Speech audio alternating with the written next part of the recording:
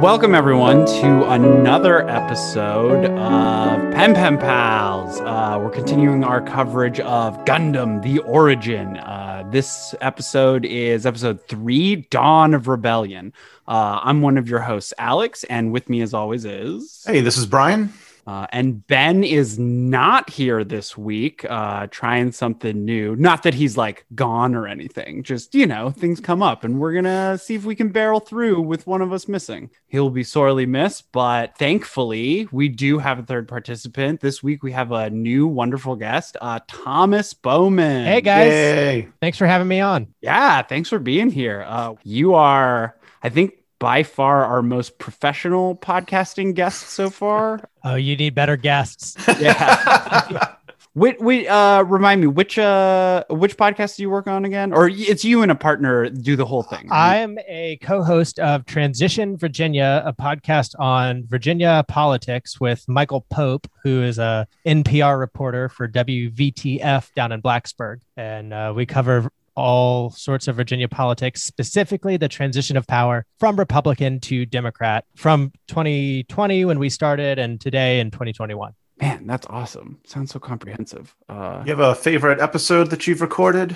It's like you've already done your first year, right? Yeah, we did a whole year. I really like the one we recorded with Delegate Lee Carter on right to work laws and why they should be repealed. We just published a really good one on campaign finance reform with a guy named Delegate Marcus Simon, who is the chairman of the House Privileges and Elections Committee that handles campaign finance. Oh, wow. I highly encourage people to go listen to that. And then there was one very early on that we recorded with Lori Haas and Brian Moran on gun laws and the need for gun safety regulations. And you can find that all at transitionvirginia.com. So campaign finance reform is like one of the most unsexy topics, but I feel like it's one of the most important ones. Yeah, it's one of those topics that there's no real great way to do it. Now, Virginia is weird because we're pretty much the only state where you can do anything you want. You can receive as big of a check from any person or company you want, and then go and spend that money on literally anything you want. And all you have to do is report it, say that you did it. So there's a Republican former delegate who is currently running for lieutenant governor, Tim Hugo, who was frequently blasted for spending his campaign contributions on groceries and dry cleaning. But here's the catch, because it's always more complicated than it sounds, right? So delegates and senators in Virginia only make $17,000 a year. And that system favors people that already have a lot of money. Well, guess what? If you want people who don't have a lot of money to have a voice in the General Assembly, that means you're going to need to let people spend their campaign cash subsidizing their own life. So there's huge implications, right? It's really easy for us as people with privilege to say, oh no, they shouldn't be able to do that. They should have very strict controls on what they can spend it on. But then people in lower income communities would be up a creek because they would not even be able to afford to represent their communities in government. All right, so I'm just going to give a plug for your podcast now. One of my biggest beefs, just as a life coach, is oversimplification of the way we perceive things. And I'm so grateful for anyone that can help me see complexity and nuance in things. And boom, that is one of my favorite things about Transition Virginia. Oh, thank you, Brian. Very nice of you to say. And I'm glad you brought up something about gun control, because we have you on for, of course, Gundam. Good segue. Yeah. Is this your first experience with Gundam, or is this your first experience with anime? Do you have any history with anime? Any like formative works for you? Okay, so this is not my first experience with anime. This is my first experience with Gundam. When I was growing up in the 1990s, I missed the boat on all things Gundam. And then as I got older, to me, it was like, oh, that's a kid's show. Why would I want to go watch that? And obviously that wasn't necessarily correct. It was just my impression. Yeah, same here. Yeah, I'm so grateful that you guys had me watch this. As far as formative early exposures to anime, I would say that Psyche K is probably one of my favorite ones. One Punch was one of my very early anime exposures. And then Full Metal Alchemist Everybody says you're supposed to watch Brotherhood. I haven't done that one yet. Oh my. Well, I've seen plenty, but those are some of the early ones that hooked me. And I said, okay, I appreciate this genre as an art form and the stories that you can tell through it in a way that you can't really do through live action, or even like most US animation outfits don't do stories like this. Oh, and then of course, Death Note was the one that I just thought was the most badass thing I'd ever seen of all time. Yeah, you like a good detective story? Yeah, and I mean, satiates my bloodlust. So, okay, yeah. Red-blooded American. I got you. I need to have some kind of outlet for it as a peaceful human being myself. Absolutely, or there would be mayhem in the streets. Sure. Death Note was definitely one of my gateway animes as well. Yeah, there's something about something imported from another culture, like maybe buy-in gets granted a little more easily. I don't know. That's the case in my experience. I've always thought that it's like something else to grind your mind against. Like you can make fewer assumptions, and so you have to work harder to understand it, which just, makes it naturally more engaging. Interesting. Anything that we wanted to go over before we get into the main discussion? I think this will come up in today's discussion, but just my own little recap of the series so far is there's a lot of interesting political parallels. Alex has stated before, it's not an exactly like one-to-one metaphor, but when I look at this, I see a lot of parallels to like Japan leading up to World War II, specifically the different children of Degwin. Each of his children seem to be very much like different military factions or secret societies or political groups that led Japan into World War II and their own imperial campaign. I think that's my personal last week on. That's definitely there. There aren't many one-to-one clean allegories. And so there are a lot of different angles to view it from. Like the Zombies can be seen as a critique of aristocracy culture, but they also have more specific analogs, those Japanese forces or factions leading up to World War II, right? Yeah. So, Thomas, I know that your political perspective is probably more refined than mine. The story that I've seen up to at least to episode 3, it was just very reminiscent of some things that are happening in our country, like socially, politically, several different obscure groups that might not normally have anything in common, sort of getting together under one flag and doing something like storming the Capitol. It really stood out to me. Yeah, and there was a lack of nuance in a lot of the political speeches and very clear attempts to manipulate, at least to us as the viewer. And the people just take it hook, line, and sinker and just go right on in. Everybody thinks they're doing the right thing. You've got the Federation is trying to protect the Federation, and they're also attacked, and I won't spoil that for future episodes. They're attacked in terrible ways. And this reminded me a lot of, if you guys have ever seen The Expanse, just with, like you have your space colony culture, and then you have like Earth culture, and just there's always a little bit of a competition there. It reminded me a lot of that, actually. So you are not the first guest to bring that up. That's cool. Oh, wow. Yeah.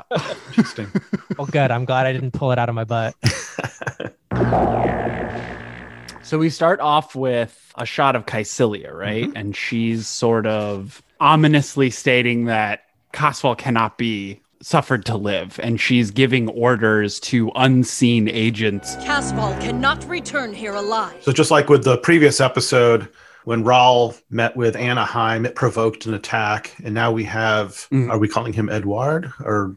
Edward, Casval, soon we'll be calling him Char. It's all quite confusing. It's okay. Yeah. So that's the case. Like him going off to Loom is provoking the assassination attempt. Yeah. Like if you kind of do what the power structure says, if you be a good little person, then you might get to live right under their thumb. And that's kind of the start of this theme that you pointed out in the outline that we'll see throughout the episode. Domination and submissive dynamic, right? And that's one of them. Like the Zombies are the dominant force in the colonies. Yeah. We get Kosval and Char, Mhm. right, going to board a passenger liner, and they're stopped at security by the attendant who has found a firearm in Char's luggage.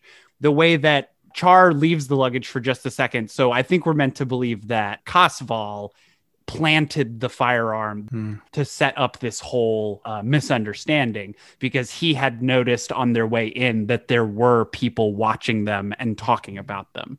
Yeah, so Thomas, I hope this doesn't offend you or make you blush, but sometimes when I see Char Casval, it reminds me of you. Well, this scene was the first scene in the whole show that wowed me. It just really reveals how morally gray this character is, because normally when you see a perspective character, you're supposed to identify with them as you assume they're the good guy or the person that you're supposed to identify with. And this was the first scene where I'm not necessarily just passively watching what's going on. He's trying to escape. I didn't know they were just going to kill him or try to kill him, and he makes the identity swap, and the ship goes off and gets blown up. And Char had a feeling that was probably going to happen. That was the first time I was like, oh my gosh, like he took this innocent guy and he was a good guy. Yeah, just plants him in this situation that he knows he's never going to survive, and then just goes off, and deliberately lets this guy die, of course, to save his own skin. He's got his own reasons, but it reveals the first morally gray twist, in my opinion, in the whole series, or at least the one that hooked me as like, okay, this episode's going to be badass. Well, I can tell you that it's a little bit worse than that in the manga. Okay. In the manga, like Char and Casval sit down at a cafe at the terminal, and Casval / Edward is just laying on the charm, kind of like being a sociopath is how he comes off. Oh, definitely. But he's just lying straight to this guy's face. And then, like, the other thing is, oh my God, all the other innocent passengers on this transport ship. There's like children on this thing. Yeah, I took notes while I was watching this, and I actually took a note specifically at that moment. I have minute 9:30. Am I allowed to cuss on here? Yeah. Yeah. I say, We encourage holy it. shit, And drugs too. that's fucked up. That was my only note. Yeah. And symbolically strong scene, right? Because not only are we showing the descent or the rise, right, of this sociopath. We've been working through the first episode and the second episode. There are moments where we see what he will become, and we're leading up to like two things being forefront in his mind, and that's the memory of his father and the need for revenge for how he feels he's been slighted. Yeah. And in order for Char to be born, Kosval or Edward must die. So we see some of this in real world history, like the Japanese military. There were factions that wanted to take the Manchurian Peninsula. And this is not a conspiracy theory. Like, we've got confirmation through confession that there were high-ranking officers that enacted a false flag operation. They blew up a Japanese civilian train and blamed it on the Russians to outrage the people to get them behind this military campaign to take them the Manchurian Peninsula. If you've read like Confessions of an Economic Hitman, like there's just dozens of stories similarly, like for, I don't know if that's, you call it political gain, but it's at least economic gain. Oh, yeah. And that's going to come up again when we have our other collateral damage, big misunderstanding, right? I love the design of passenger things in space. Like, they don't have to be aerodynamic, so they just get to be giant pods. Love it. But out of the explosion, right, we see again, bookending the scene, Caecilia's visage. We would have spared you had you lived out your life in obscurity in Texas, my poor unfortunate Casval. So I didn't get this until the third time I watched through it, but this episode is unlike the previous two episodes, and I assume unlike what's coming up. There's much less female screen time in this one because we're not following Artesia. Estraya's already dead, but like Caecilia and Selah are still there, and you'd think we would spend more time with them, but instead I think that's a very purposeful choice on the part of the script writer, because one, we're going to this military academy and there are female military cadets, but it is a very hyper masculine place. Dozal Zabi is the headmaster. But my point was that this rise of Char dealing with this submission and domination dynamic, he is finding ways that he can dominate while appearing to be submissive. And that could just as well be Caecilia's story, because she grew up in this family as the only daughter, and she continually had to find places where she could excel, but she could appear as though she was placating her siblings and father. It's very Sun Tzu, very Art of War. Oh, Can you expand on that? Well, and one of the principles in Art of War is when you're strong, make everybody else think you're weak. And when you're weak, make everybody think you're strong. It's that principle exactly, right? When you are getting what you want to make the other person think you're placating them, and vice versa. Fascinating. Well, Alex, I think your observation maybe answers the next question I had, because there's a scene that's cut out of the manga that has to do with Artesia/Sayla. She gets this premonition that something bad is going to happen, begs Mr. Aznavour to take her to the terminal. She arrives just in time to see the transport blow up, just to add to her suffering. But it does take away the spotlight away from this masculinity narrative. Right. Oh, but it is a nice period or bookend on Artesia's sorrow. Oh, yeah. Not only to be like, oh, my brother's leaving, but then the next day to be like, oh, he's dead. Yeah. But I guess the only purpose that I would see for that, well, other than her sorrow and suffering, but like it does kind of confirm the suspicion that she's a new type. That's our magic word of the day. So, like, Thomas, are you caught up on this new type phenomenon? Go ahead and address it and educate me on it as well. Yeah. So from episode 1, Daikun, the Zeon prophet/philosopher, foretells the coming of a new evolution of humanity, like a new type of human.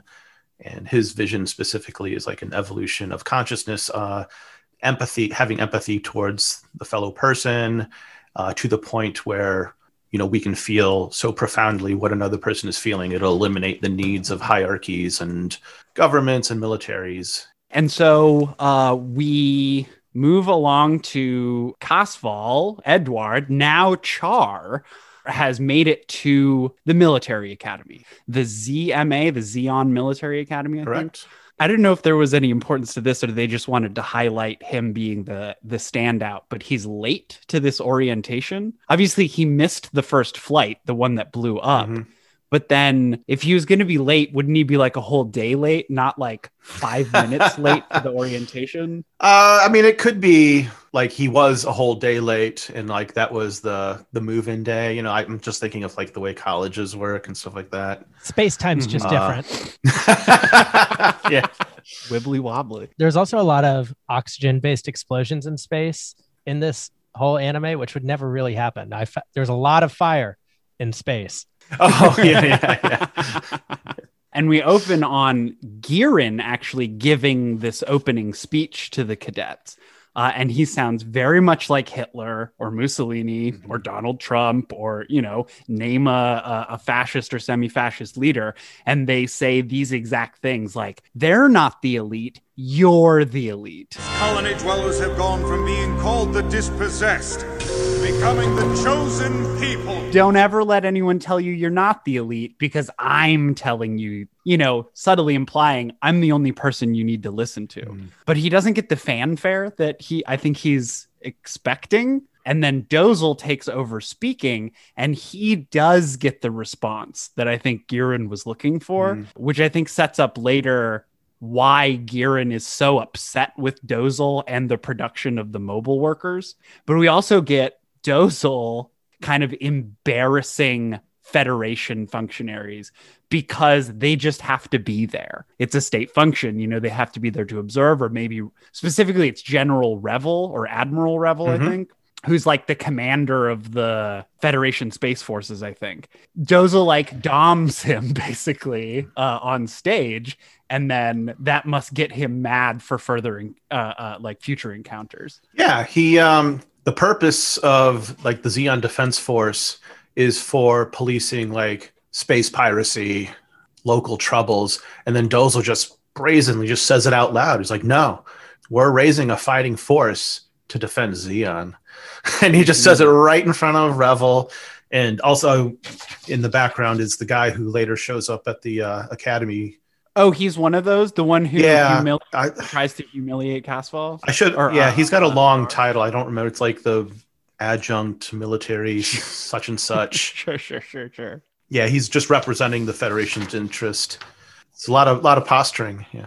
And we move right along. So we get the core, I don't know, dynamic that we're going to get in this episode, which is the one between Char and Garma, which is a long-standing thing and something that I'm glad they took all the time to, I guess, propagate, like in this episode, because we get their relationship in the original series, but it's definitely not as deep as this. So I've got a strange perspective on this scene. One of my favorite shows is a dating show from LA called Dating No Filter.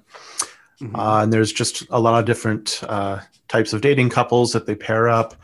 And I don't know a lot about like LGBTQ dating culture, but a reoccurring thing on the show is like two homosexual guys do this sort of routine to figure out who's a top and who's a bottom. And again, like, I don't know the social norms of that community, but they don't just like come out and say like, I'm a top, oh, I'm a bottom.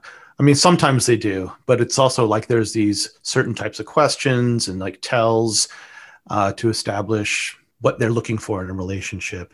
So I don't know what it was about these scenes. I just felt like there's this weird testing of like who's going to be the top and who's going to be the bottom. You know, and with Garma being basically a spoiled rich kid, do you think that's a social commentary on like how the aristocracy behaves? Perhaps this is behavior of the aristocracy, which Char is not. And so Char's kind of very much just doing his own thing throughout this whole boot camp.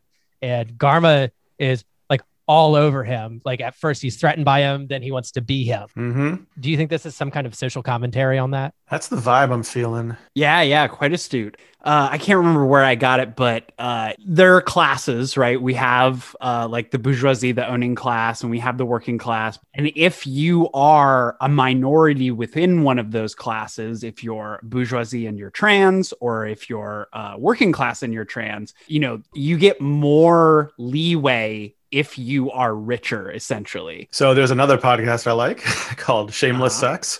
And they sometimes have like doms come on the show. And out of the 4 or 5 episodes I've heard with that, it seems like it's almost exclusively like upper class clientele that these people serve, which I don't know, maybe those are the only ones that can afford those services. But I couldn't help to wonder if there was some kind of like profile that went along with that. Well, especially if it's taboo in society. Oh yeah. Then the rich people can afford to get away with it. Like I think that's the bigger commentary right there, is that to me, this was written very much from a class conscious working class perspective of what the aristocracy might do with their time.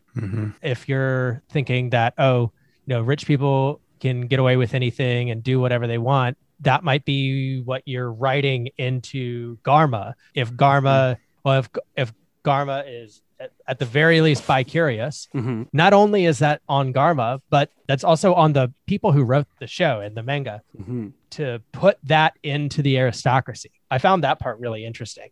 Right. And again, Char's just kind of doing his own thing this entire time and doesn't know who Garma is necessarily. At least that's what I thought. And Garma's obsessed with Char because he's good, right? And he threatens him the whole time. But also maybe I actually didn't get because he was like necessarily sexually curious about him.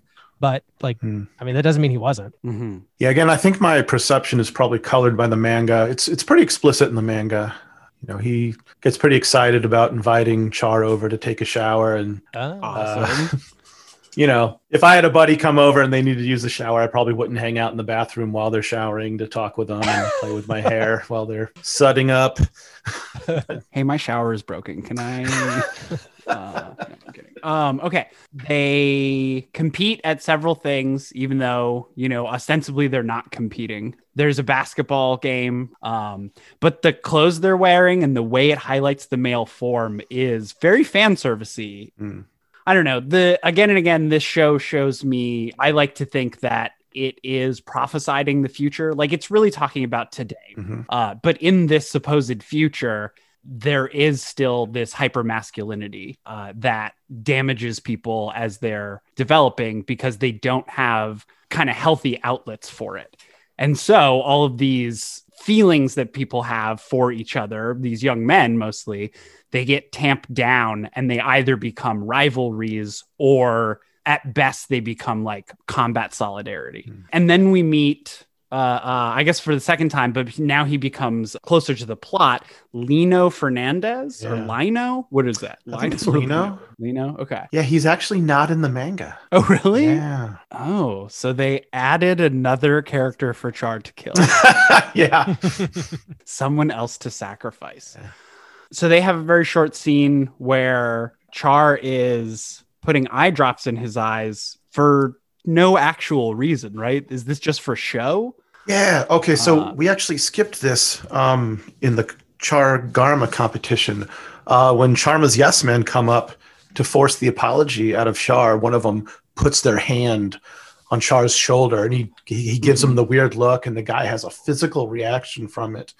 And that was telling me like, oh, this guy is specifically a new type.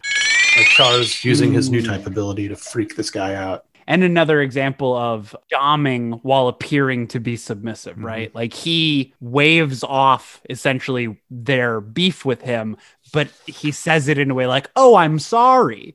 Like, I didn't realize I was doing that. My mistake. Oh, but that's when Lino decides that his premonition, his theory is correct, that this is not Char, that this is someone else, right? And so now he has his information, he does his little sexy dance, and then he decides on his own that he's going to go do research about this.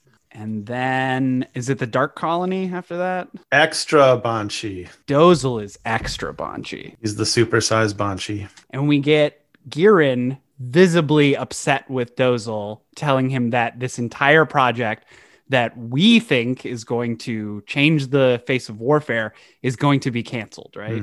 He's kind of using this opportunity to reassert his dominance over Dozle, but we get a kind of a reversal, right? Like he comes to tell Dozle what to do, but then Dr. Minovsky, who's the actual expert in this field. Yeah, so this is like just a commentary on different types of authority, right? So like Minovsky has like technical authority, but no given charismatic or title authority.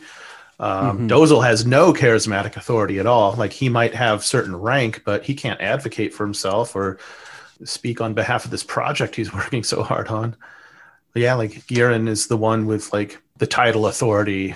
Yeah. Do you ever find that interviewing anyone for your other podcast that people at the top who are authorized to speak on a subject sometimes know the least out of that organization on what is actually happening on that subject? Well, we haven't necessarily encountered that, but I understand the phenomenon you're referring to, and I've definitely encountered it during my time in government. And I think you see that more at the cabinet level, right? So what you'll see is like the higher up you go, especially once they're political appointees, they're walking into a bureaucracy that predates them and is going to survive them. Especially like Virginia's governor only serves one term, or a president that only serves 2 terms. The career bureaucracy will say, well, you can say and do whatever you want to say and do. We're just going to keep doing our thing. And by the way, you can't remove me because I'm not a political appointee, right? And so there's definitely a lot more knowledge, granular knowledge down the ranks than there is at the top. But I mean, it depends on whatever you want to talk about. So my show, we do get into nuance and specificity of policy, but we try to keep it at an approachable and understandable level that even the cabinet secretaries can answer to. Oh, right. So is this a problem with media in America? Like my perception, and this is maybe just my cynicism, is like the higher up in political authority someone gets, it seems like the more oversimplified their views become. Or is that just because of the delivery system that we have? I would say that more of that is due to the delivery system where media wants a 10-second soundbite, and it keeps getting shorter. At one point, it was like 30-second sound bites. When I was in college, that's what they told you people wanted. But now it keeps getting less and less because people just want the quick pop. And so they interview the people at the top because that's who carries the weight and that's who commands the authority, but then they only want to give them 10 seconds to talk. So if you're at that level, you need to be able to say your talking point in 10 seconds or so. So that doesn't really lend itself to a lot of nuance. That's why we spend 40 minutes on our show with these people. That's not necessarily something you're going to get on cable news. Even a show like Rachel Maddow, where she goes deep into like only 2 or 3 topics over the course of an hour, it's still TV. Oh, absolutely. You still have to be approachable. So my next notes pick up around the 34-minute mark, where there's the organized insubordination. So we'll get there. Let me just comment on this one thing. The 30K hike. This is where this whole Dob sub thing sort of came out. Garma sneaks out while it's still raining to get ahead of Char, slips, breaks his leg. There's the tension where Char looks like he's going to kill him, but he creates the little tent to protect Garma from the rain. And Garma's not tied down. Like, his arms aren't broken, but he just stays in this position. It's like a BDSM situation to me. And it just felt like there was no reason for it. And like, Garma is shouting at Char, and his expressed anger is all over the place. But then it's like Char's kindness that breaks him, and Garma sort of becomes the sub. He's in pain. He's got a broken leg and everything.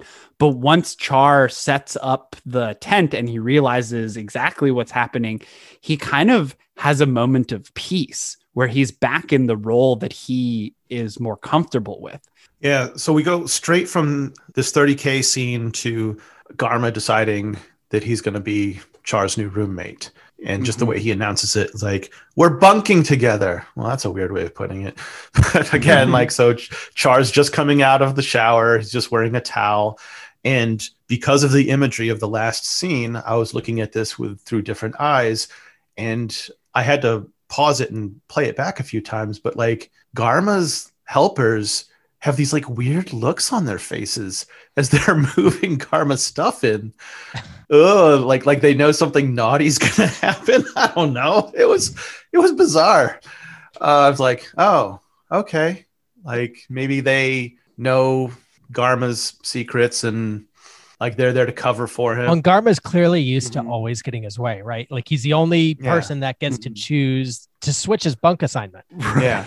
Clearly, there's more to read into that. If you're used to getting your way, you're switching your bunk assignment. You've got this weird sexual tension with this person who, like, 2 scenes prior to that, you were convinced was going to try to kill you if they got the opportunity. Like, I mean, maybe what you see is somebody who's misassigned to their role, right? So maybe this person is being bred to be a dom, but like, they just want to be a sub. They're told, their culture tells them they've got to be on top, but maybe they don't want to be on top, right? Maybe they want to be taken care of.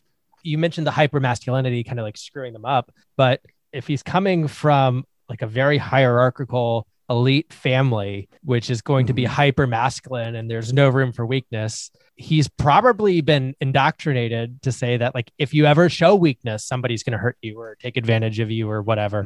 I wonder if that's got something to do with what he's reading into Char, which Char doesn't feel at all. Like, there's no reciprocated emotion even from Char. Interesting. So the tent scene on the 30K hike, Garma, just through circumstances, had to be vulnerable in front of Char, and it worked out. Man, all right. So I'm thinking this hyper masculinity, like Kycilia has to be hyper masculine. Yes. Right. And all the body language of Garma, we see it's like being associated with like feminine kind of body language. And he's just not allowed to be who he is. Right. And in the first episode, when Kycilia and Garma are in the same car, she's the one who teaches him. Right. So, I mean, this situation's a win for Char too. Like, he's now away from the watchful eyes of Lino Fernandez. Yeah, absolutely. And we're seeing that. I'm so glad you brought it up, Thomas, that Sun Tzu, the dynamic of weakness and strength and the actuality versus the kind of performance or display of it. Because, you know, Garma wants to appear strong. And so he does this thing, but it actually puts him in a position where Char has a better eye on him. Whereas, like you said, Char either doesn't feel or is not displaying any of those feelings. We get a little break from all these male bodies, all this male interaction, just to witness very quickly Sayla's graduation. Mm-hmm. And this is where it hit me. I was like, this episode is dominated by men. Yeah. So again, like another hint that Sayla is a new type.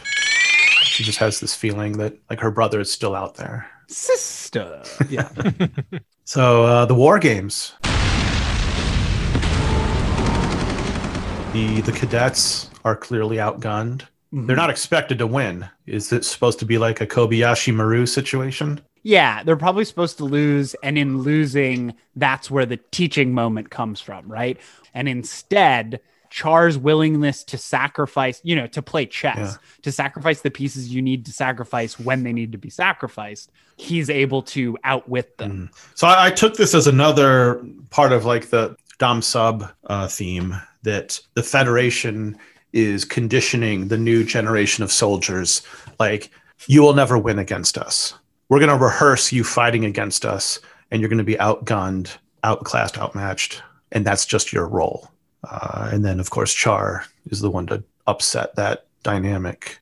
At the end of all of that, he questions, like, why would you put us up against a superior force like this? Like, we're never, like, we're supposed to be fighting space pirates. Like, we would never go up against a force like this. And he says it out loud, right? Which when you gain an insight like that, sometimes you should keep it to yourself if you figured something out that gives you an advantage over your opponent. But he levels the playing field for the whole group and undermines the Federation. So do you think that this was his plan all along, or do you think he just starts building the plane while he flies it?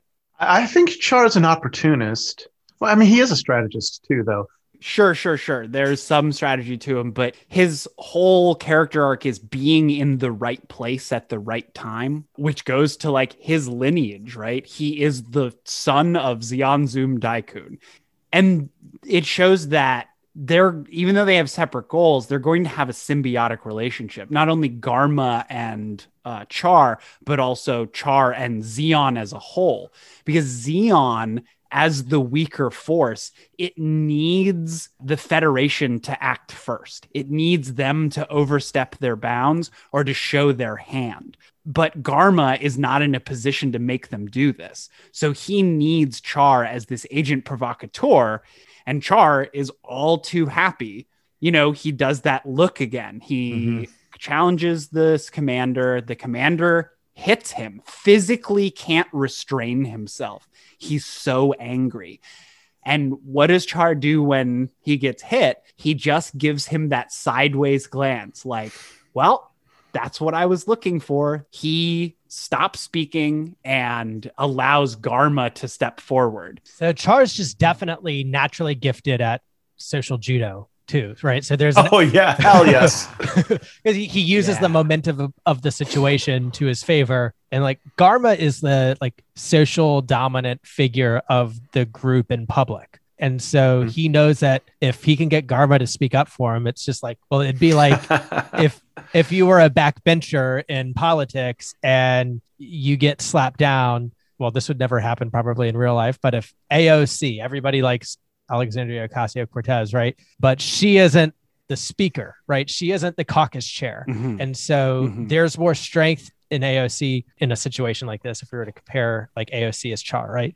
There's strength in being able to keep your mouth shut, know you're on the right side of the perception, and let the legally strong entity speak up for you. Oh, that's interesting. I was originally unresolved on this question between Char being more of an opportunist and a strategist. I think I'm going to go with strategist, though. He's the synthesis.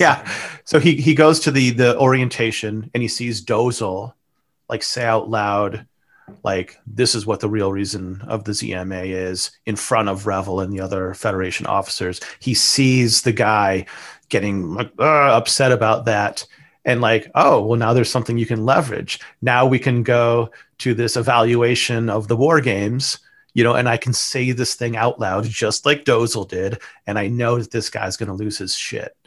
Well, yeah. And in that way, even the exercise appears to be one thing, but ends up being another, right? It is supposed to be this show that the Federation is stronger, but it ends up being good training for the underdog force. All right, so that's exactly where I was going. Thank you.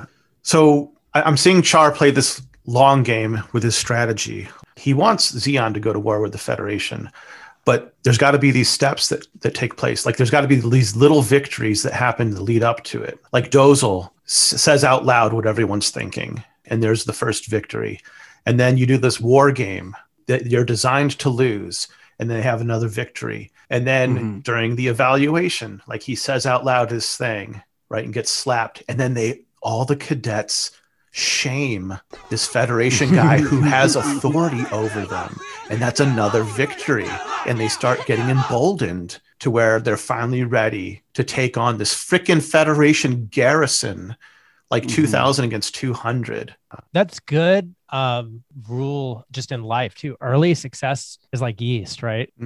Early successes compound to become big successes in the future. So if this is something that Char knows and understands too, then his whole goal through all of this, if he does want a war, if he does want some independence, is just to get on base, right? He doesn't need to hit a grand slam every time. That's his entire goal, is just to like get those early victories to set himself up. Yeah. If we're interpreting him as a grand strategist, this comports with that because it is perfect strategy. So I'm seeing a juxtaposition between this Lino Fernandez person and Char. So Char, like he does a sneak attack to win the war games, right? And in this scene, I feel like we see Lino doing his own little social sneak attack to set up Char to like test and confirm his theory that he's not really Char. And he succeeds. And again, we see people saying things out loud that maybe they should have kept to themselves, but it works out well for them, like with Dozil and Char and Garma.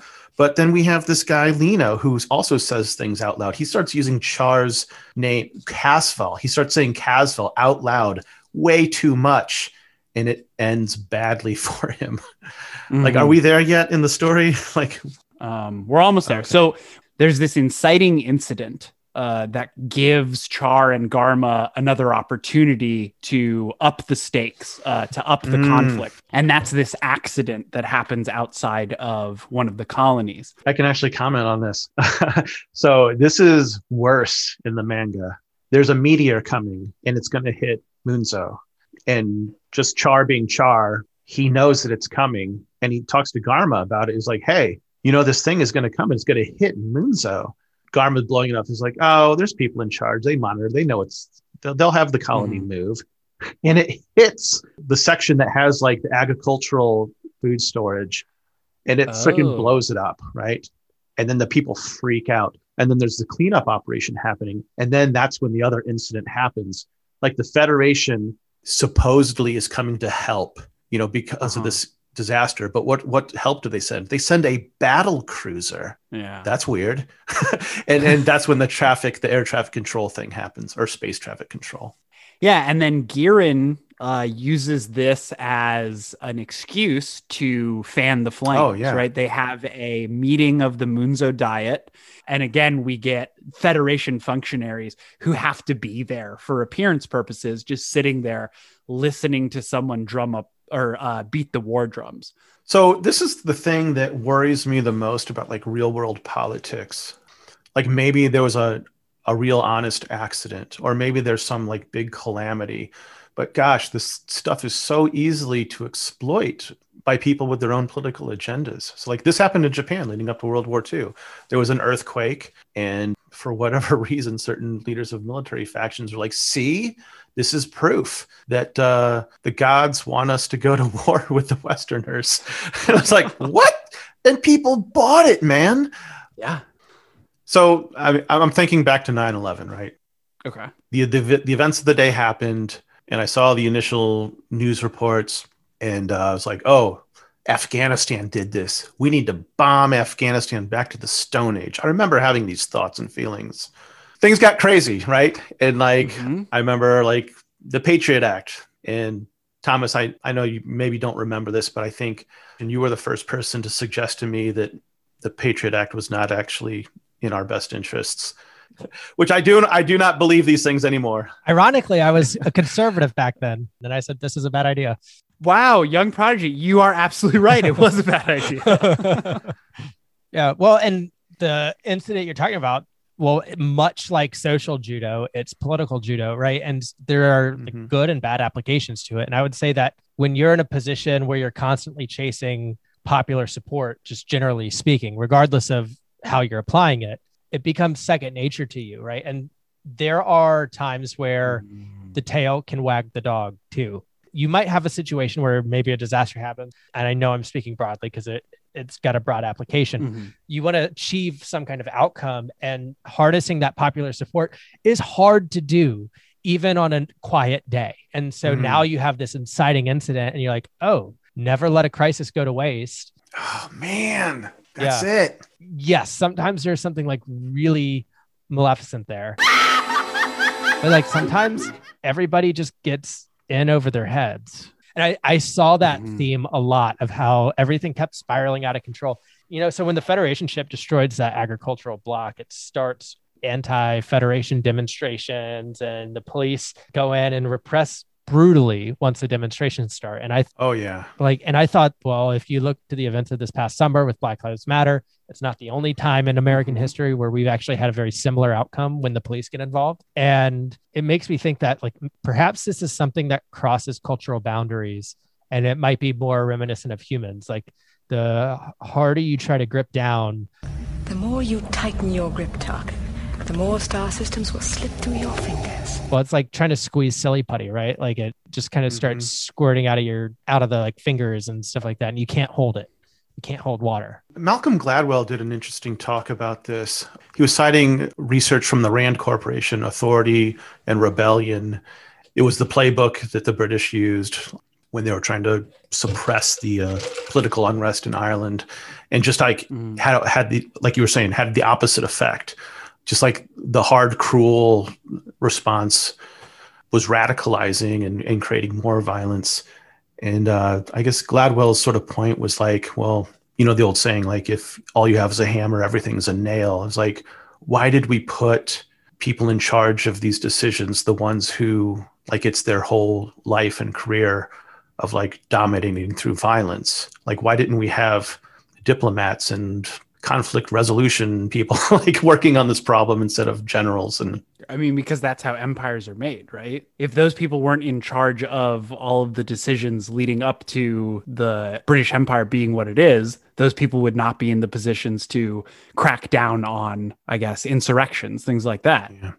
Well, I do have some good news. Well, this is going to sound weird saying it was good news, but there was a devastating earthquake in Turkey a few years ago. And instead of Turkey sending like an organized military force to help get people into refugee camps and get their needs met, they sent in teams of psychologists. And, you know, a few years later, there's just these amazing breakthroughs in treating PTSD because of the rapid application mentality they had for treating people in crisis. You know, Minneapolis completely changed their police department. So they're not even going to dispatch cops. They're going to be sending social workers now to the vast majority of situations. Thank you, Minneapolis. Yeah. Wow. So they're going to send cops to check on you if your family's concerned and haven't heard from you in a while. And they're going to send cops to like situations that call for somebody with a gun. Wow. Whoa.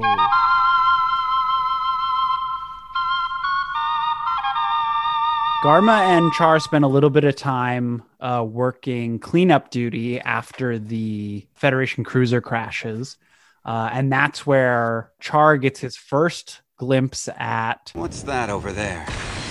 Mobile workers. Garma confirms probably a suspicion that Char already had, which was they can be re-outfitted for military application. Yeah, so just a little bit of lore background of the Universal Century. There was some event that led to a treaty.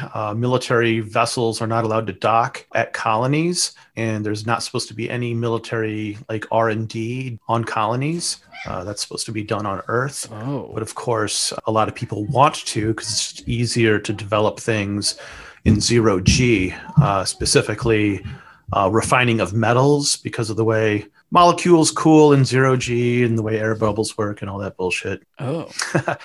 I guess this is a spoiler, but the Federation does it anyway. That is fascinating. we see an assault carrier, again, a cruiser, but instead of being a battleship, it's a troop carrier headed straight for, I think, Moonzo. And it shifts into Degwin Zabi talking to Giran, and Degwin is telling Giran flat out, rein them in, Giran. Because if we keep doing this, it will read as a declaration of war to the Federation. All right, so the positioning of like military force is itself seen as an act of aggression because it's scary, right? First thing that comes to mind is the Cuban Missile Crisis. People know like, oh, well, the Russians put these nukes right on our front doorstep. A lot of people don't know the other part of that story is like we put a bunch of nukes in Turkey, the Soviet Union's doorstep. So this troop carrier, when there's already a garrison on Moonzo, this new thing showing up, that's really freaking aggressive. I have a question about the story as far as what I don't know about later in the show. So like, are there other colonies and other space stations that are not colonies? Are there specifically military space stations in this world? There are at least one. I think there's 2 moon cities. We are the Moonanites. They're from the moon. And there is an asteroid that's placed in an orbital path around the Earth, so it acts as a second moon. Okay. And I think that those are military staging grounds for Federation activities. Okay. So orbiting satellites, the colonies, are specifically just supposed to be civilian, but military contractors like Anaheim Electronics have probably more power than the legitimate Federation, and they just kind of do whatever they want. Okay.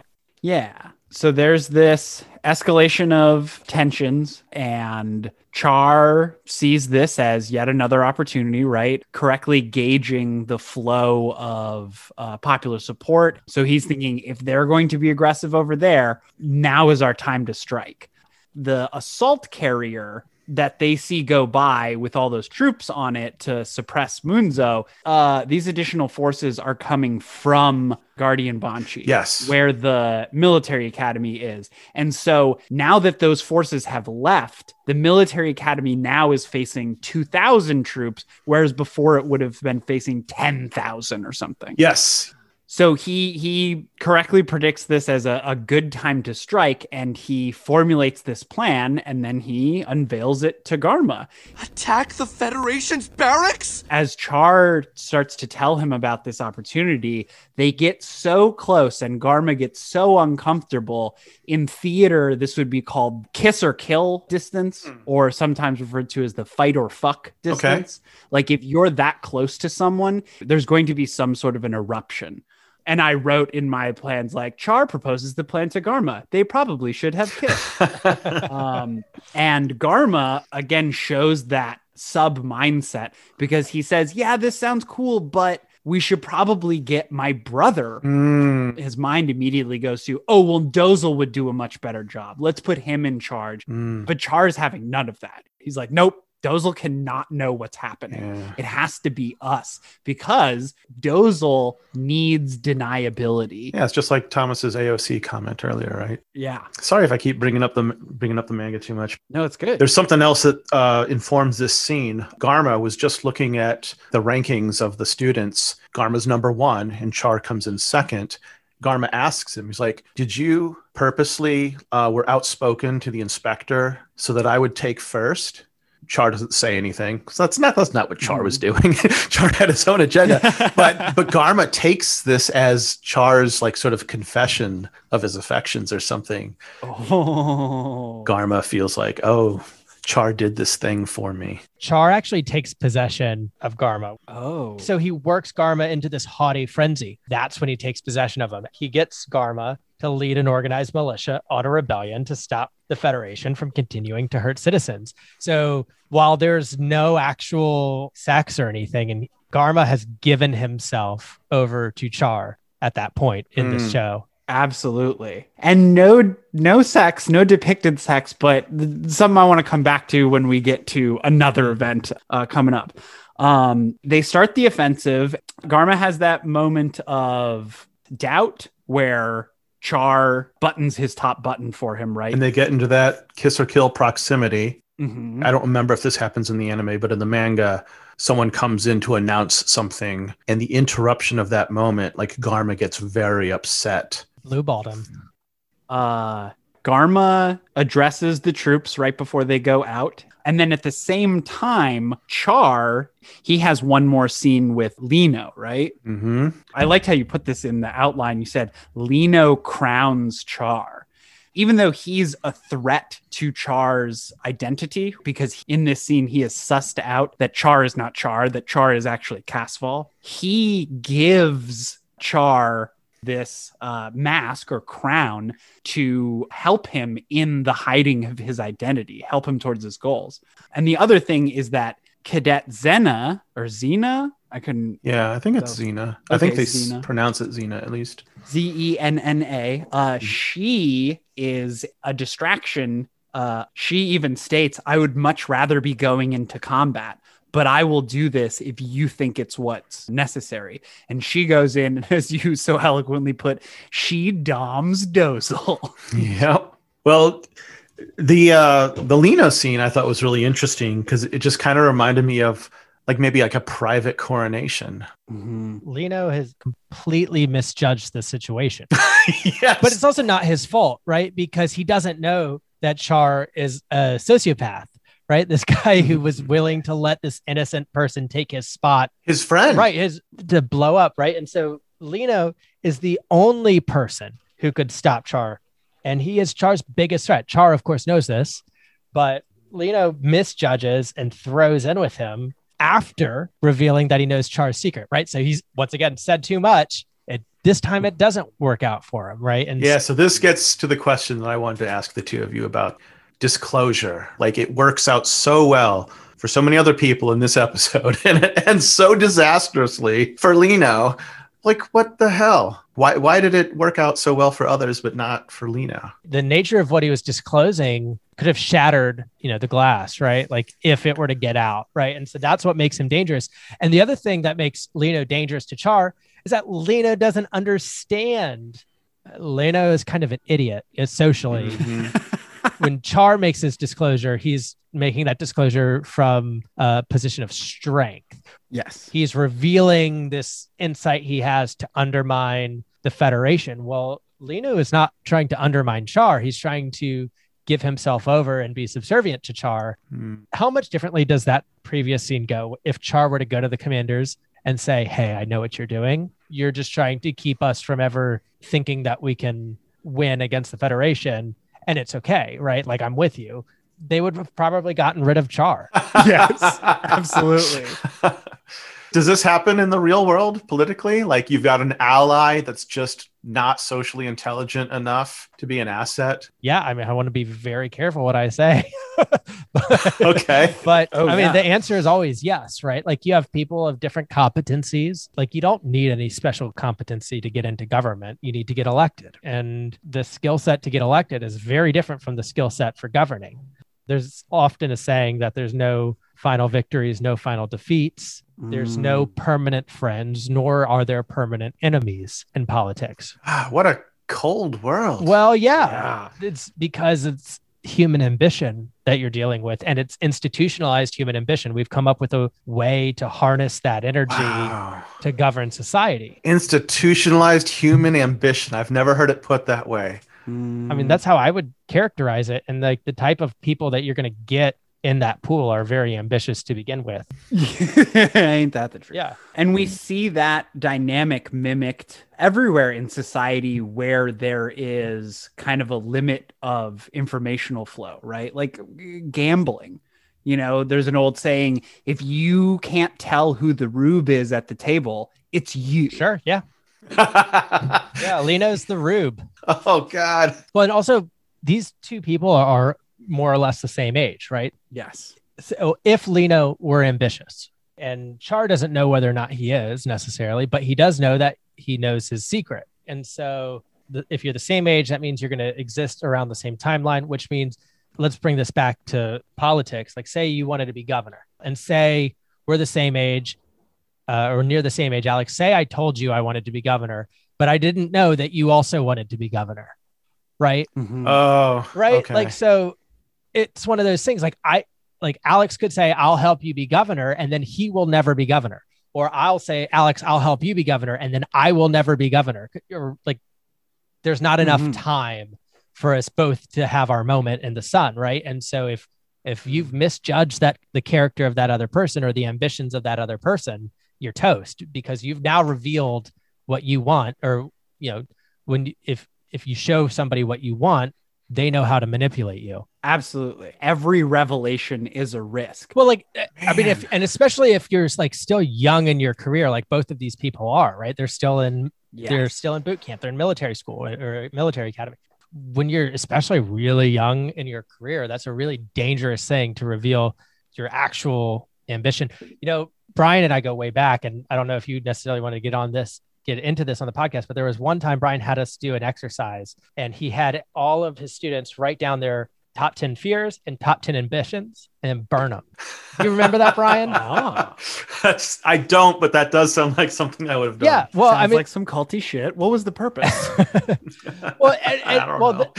The top 10 fears and top 10 ambitions, it didn't matter what they were, but I think it was interesting that we burned them because it like signified that you're just letting go of your fear. But also when you're letting go of your ambition, like you're not necessarily letting go of your ambition. You're destroying the evidence that you ever wrote it down. Interesting. And I'm still stuck on every revelation is a risk. That is so opposed to my field, like wellness and coaching. I'm envisioning a spin-off story now where Char has a therapist and he gets a new one every year because they die in a mysterious accident every time he has a breakthrough.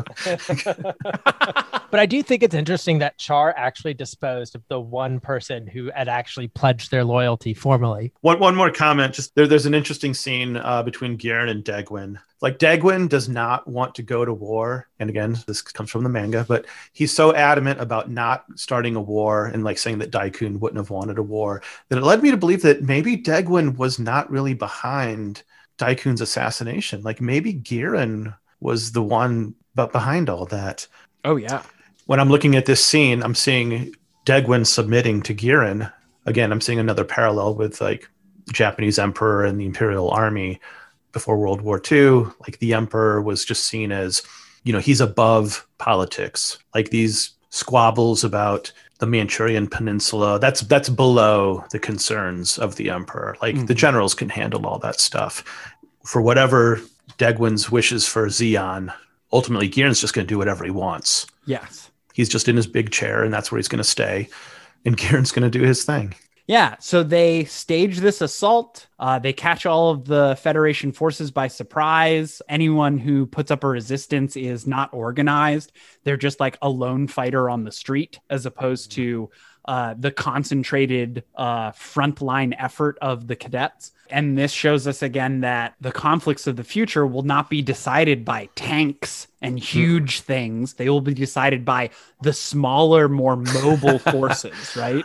The mobile suits, as it were. Oh, wow. And Lino agrees to a special assignment to commandeer a tank that's firing on them. And Char gives him the order to switch his communications to a private channel, which should be a dead giveaway to someone who is a little suspicious. But Lino, who's all in for Casval Daikun's return, he doesn't see it that way. And instead, he sees it as like, okay, this is my chance to prove my loyalty so that I can be one of Char's like lieutenants, right? But that is not what Char wants out of this interaction. Char orders these other troops to fire on the tank, ultimately killing Lino. Again, just going back to this Dom and Sub motif that I was seeing, he kept screaming out Casval, like that was going to be the safe word that saved him, but it was not. That was actually sealing his fate. Mm-hmm. So this is why it shouldn't depress you, Ryan, is because Lino demonstrates the difference between knowledge and wisdom. The knowledge is, yes, I know that he's actually Casval. Wisdom would be shutting the fuck up and not saying anything. I was just saying he put himself into this situation by revealing that he knew who he was in the previous scenes. When you have knowledge like that, you should keep it to yourself until you know what that other person wants. Man, we are getting a lot of gems out of this episode. So they successfully storm the military base. They hit it with mortar fire, and Char specifically like leads the assault. Even like single-handedly, he gets into the command structure saying, hey, I know you think you're still in charge here, but I need you to read this situation again. And I thought it was really cool symbolism that he's wearing sunglasses through most of the episode, but you can usually still see, it's an artistic choice. You can still see one of the eyes behind the sunglasses, sometimes both eyes. But now with this helmet on, you can't see shit, making him an hyper competent mobile suit pilot, because you can't read your opponent the same way that people are used to reading their opponent, because they're behind this screen. Oh my God, dude. Like the episodes leading up to this, there's so much focus on his eyes and his face and his reactions to different situations.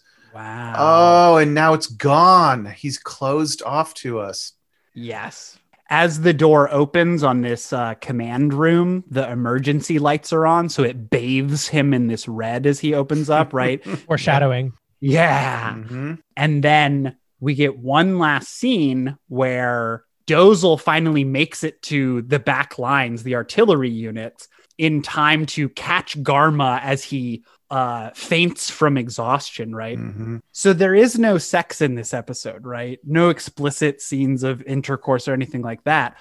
But we get 2 scene and then after scenes. When Char makes the little bivouac tent for Garma, there are these explicit shots, sharpened sticks penetrating the ground, right? Yes. And then the immediate next scene where they see him, Char is showering, which is usually a post-copulation activity, right? And now, again, we have Garma. This combat is taking the place of sex. Right. Like in this hyper toxic masculine way, Garma getting through his first night of combat is the same as him making love all night for the first time. He is exhausted and he falls into the arms of his brother. Well, Dozel is a picture of an alpha male. Oh my gosh, that's so much better than the angle I was going on. Yes, exactly. He falls into this role. Oh, that's brilliant. So this is called the Dawn Rebellion. So like, again, like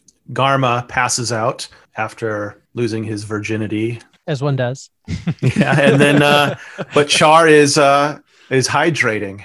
The night is over and we're watching the sunrise. It's dawn and it's a red dawn. Mm-hmm. And what's that saying? Red dawn at morning, sailor take warning. What? Because there's a storm coming. Oh, you've never heard that? Yeah. Never heard that. And red often transitional color, transformational, like the red moon signifies a time of change and the veils between worlds being weaker. Yeah. So just like the other end of that saying, like red dawn at night, sailor's delight. It's just funny that Char's watching a red dawn and he's delighted. Everything's red. I think I rather like it.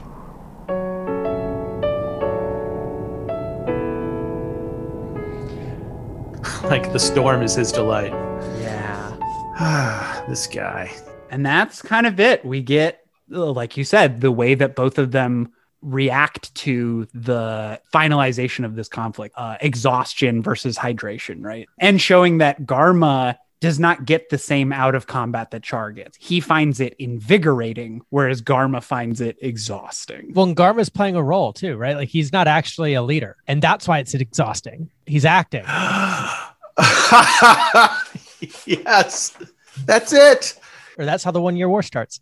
Right. And another kind of muddy historical allegory is that it's a student rebellion. No more teachers. Yeah. I was going to ask you guys about that. I mean, I don't know specifically. There's a historical precedent for that, right? Oh, absolutely. The French revolutions, there's strong student backing of those forces. A lot of young, educated people dying. In the Russian Revolution, it was, the people that won the victory, but it was headed by a vanguard party. And we get kind of not a synthesis, but like a halfway point, because these are students, but they're military students, right? Right. I would also point out that all the founding fathers of the United States were basically kids when all of that went down too. Like Alexander Hamilton is like 19 when the revolution happened. Mm-hmm. You know, Washington's this old man at 30. Whoa. Yeah, maybe you need that youthful gusto to incite the rebellion. To think it's a good idea. Yeah, absolutely. Yes, to have that foolhardy, youthful hope. Yeah. Because Dagwin's never going to pull the trigger, right? Right. Oh my gosh, you're so awesome, Thomas. Hey, if you ever get the bug to watch some more anime, you let us know. Well, I'm always down for recommendations because I often just scroll through. I'm never really sure what to pick. I either have one episode left of Cowboy Bebop or I just finished it. And then it's kind of like, okay, now what? Well, I guess that leads us into our next section then. If our viewers enjoyed Gundam The Origin, like what's something that you would recommend them to follow this up with? Okay, so well, one, I've never really been a huge fan of mecha. I shouldn't say fan. I've never really exposed myself to all that much mecha, generally speaking. So I don't know that I can necessarily answer that. I've stuck with mainstream stuff. Or do you think like the level of intrigue in this would lend itself to, you said that you really loved Death Note. Yeah, I'm blanking all of a sudden on names. So if you bear with me just for 1 second. I appreciate it. Yeah. And I'll just say there is a short after credits scene, which I missed. What? Yeah, there's a short after credit scene that shows a very young Amuro Ray and his father arriving on Side 7 for the first time. It's kind of a throwaway. It's mostly a teaser. And I found out that this episode actually had its big screen debut at, I think, the UK Comic-Con. So it was a publicity thing to have this little teaser so that people would be ready for the next installment of the OVA. Holy crap. I'm watching it right now. Oh my God. I've never seen this. It's not traditional anime, but Love, Death, and Robots on Netflix was awesome. It's a bunch of little short stories. Everyone's a little bit different and they have different art styles. So some are more classic anime art style, some are very CGI. It's a compendium of a bunch of different tales. Highly recommend Love, Death, and Robots. It's easy to watch. I think they're like 10-minute episodes or something like that. Awesome. Yeah, I think it's in the same vein as old classics like Heavy Metal. Okay. Yeah, a bunch of scene work that are connected not by a plot thread, but by themes instead. Yeah. And you said something, I just wanted to see, you said something about Psyche K. Oh, yeah. Like that. The Disastrous Life of Psyche K. It's a comedy.